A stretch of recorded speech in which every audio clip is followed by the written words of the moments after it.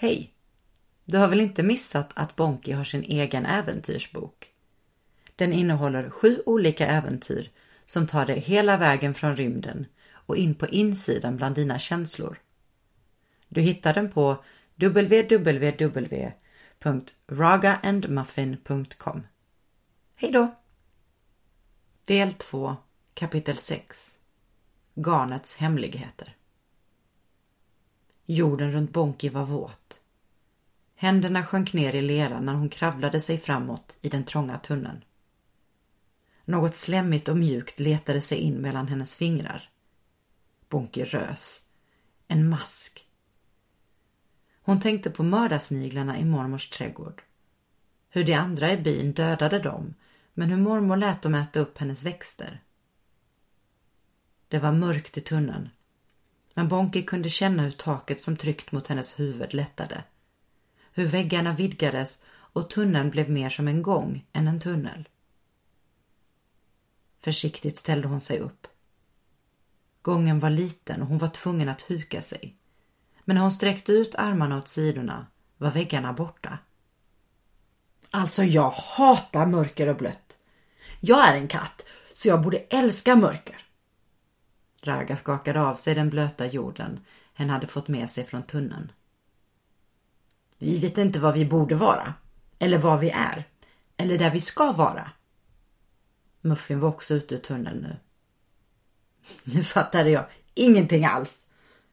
Raga kvävde en fnissning. Bonky kunde inte låta bli att fnissa till hon heller. Ett ljud hördes bakom dem. Från tunneln. Tunt klingande. Men det närmade sig. Bonky stelnade till. Vad är det där? Raga buffade Bonky i sidan. Det är ju bara stickan. Det hör du väl? Ljudet av stickorna var precis bredvid dem när damen harklade sig. Det var falskt alarm. Jag följer er en bit. Utan att sluta sticka drog den lilla damen en svaveltändsticka mot sina kängor och gav Muffin ett långt ljus som han tände på den svaga lågan. Du går först, sa damen åt Muffin som trängde sig förbi Raga och Bonky. Gången var fortfarande mörk. Ljuset orkade bara lysa upp en liten bit framåt. Men det kändes bättre, tänkte Bonky. De trevade sig fram i den mörka gången när damen med stickorna plötsligt stannade. Vi sätter oss här, sa hon bestämt, samtidigt som hon satte sig ner på den fuktiga jorden. Sätt ljuset här, fortsatte hon och grävde ett litet hål med stickan, där Muffin sen tryckte ner det brinnande ljuset. Bonky satte sig.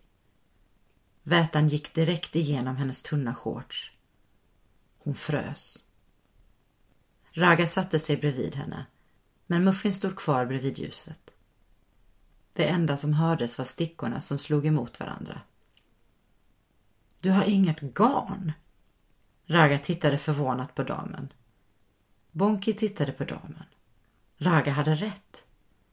Damen rörde stickorna fort, precis som om hon stickade, men inget garn letade sig upp från hennes fingrar eller hängde från stickorna. Jag väntar på det, svarade damen lugnt och fortsatte sticka. På garnet? Raga lät skeptisk. Ja, jag stickar filtar av minnen. Jag stickade en till din mormor. Damen tittade på Bonky. Den trasiga du tog med dig hit. Bonky fingrade på bitarna hon hade kvar i fickan. Jag fattar ingenting. Raga suckade dramatiskt. Damen log. Bonky, sa damen med mjuk röst. Blunda. Bonky slöt varsamt ögonen. Hon hörde damens stickor och det andras anhämtning. Damen sa långsamt åt henne att minnas. Att låta tankarna vandra. Släppa en tanke och låta den vandra vidare. Och ta tag i en ny. Tills hon hade hittat en som påminde om mormor. Damens röst slöt sig omkring henne. I dig finns din mormors minnen. Hon lämnade dem till dig åt dig att hitta. Minnen är svåra att nå, men det finns där. Alltid. Låt dem komma till dig. Bakom sina slutna ögon såg Bonki de stora fåglarna vid bordet. Kände rädslan i bröstet hon hade känt när de landat vid bordet. Hon lät minnet flyta iväg. Det var inte det hon letade efter. Mamma och Gusse dök upp i köket. Gusse skrek åt mamma att vara tyst. Mamma slamrade hårt med tallrikarna. Bonki öppnade ögonen och tittade på damen som stickade utan garn. Jag kan inte, det går inte. Bonki kände tårarna komma. Damen log med sitt vaga leende. Det är bara att prova igen, sa hon milt. Stickorna slog mot varandra. Bonki blundade. Mormor stryker henne över kinden. Mormors valkiga, varma handflata. Mormor tar henne i handen. Plötsligt är hon på en klippa. Det blåser kallt. Det är svårt att stå upp. Vinden ökar i styrka och vrålar runt henne. Hon faller. Skär sina händer på vassa havstulpaner som växer på klipporna. Bonki öppnar flämtande ögonen. Damen nickar mot det gråa garnet som glimrar på stickorna i hennes händer. Din mormors minne. Garnet växer. Bonki tittade på Raga som storögt tittade på garnet. Muffin stod tryckt mot jordväggen. Hans ansikte var dolt i skuggorna. Bonki blundade igen. Den här gången kom bilderna till henne snabbt. Mara flöt på rygg i en sjö. Lavaälvorna dansade runt henne. Mara skrattade så att det blev ringar på vattnet runt henne. Minnet flöt iväg. Nästa bild vrålade. Mara skrek och det ekade i öronen. I mormors minne sprang hon. Golvet skakar under fötterna på henne. Hon faller. Hon har något hårt i handen. Men precis när hon ska öppna handen för att titta efter rinner bilderna ifrån henne och hon öppnar hastigt ögonen. Ljuset fladdrar till. Bonki ser hur stickningen blivit längre, men hur garnet nu är svart och sprakande. Damen har följt hennes blick. Garnet mörknar med din mormors minnen. Ju mörkare minnen är, desto mörkare blir garnet jag stickar. Jag tror jag hade tårarna i handen.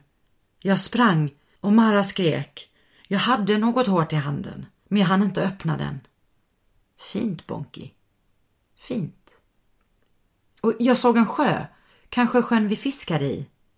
Damen mumlade instämmande. Kommer du ihåg träden runt sjön? Bonki tänkte efter. Hon hade bara tänkt på Mara och hennes kluckande skratt. Bonki stängde ögonen igen. Mara guppade i vattnet. Runt sjön vajade bokträd långsamt i vinden. Bokträd, viskade Bonki med ögonen fortfarande stängda. Bilden trängdes undan av Maras skrik, precis som förra gången. Mormors hand kramade det hårda. Hon sprang allt vad hon kunde. Trillade och kröp fram på något vasst. Knäna smärtade, men hon fortsatte. Mormor tittade ner på en liten flaska. En sån där man har parfym i när man bara ska prova. Liten och genomskinlig. I nästa minne var den borta. Hon sprang. Maras skrik ekade fortsatt. Men händerna var tomma.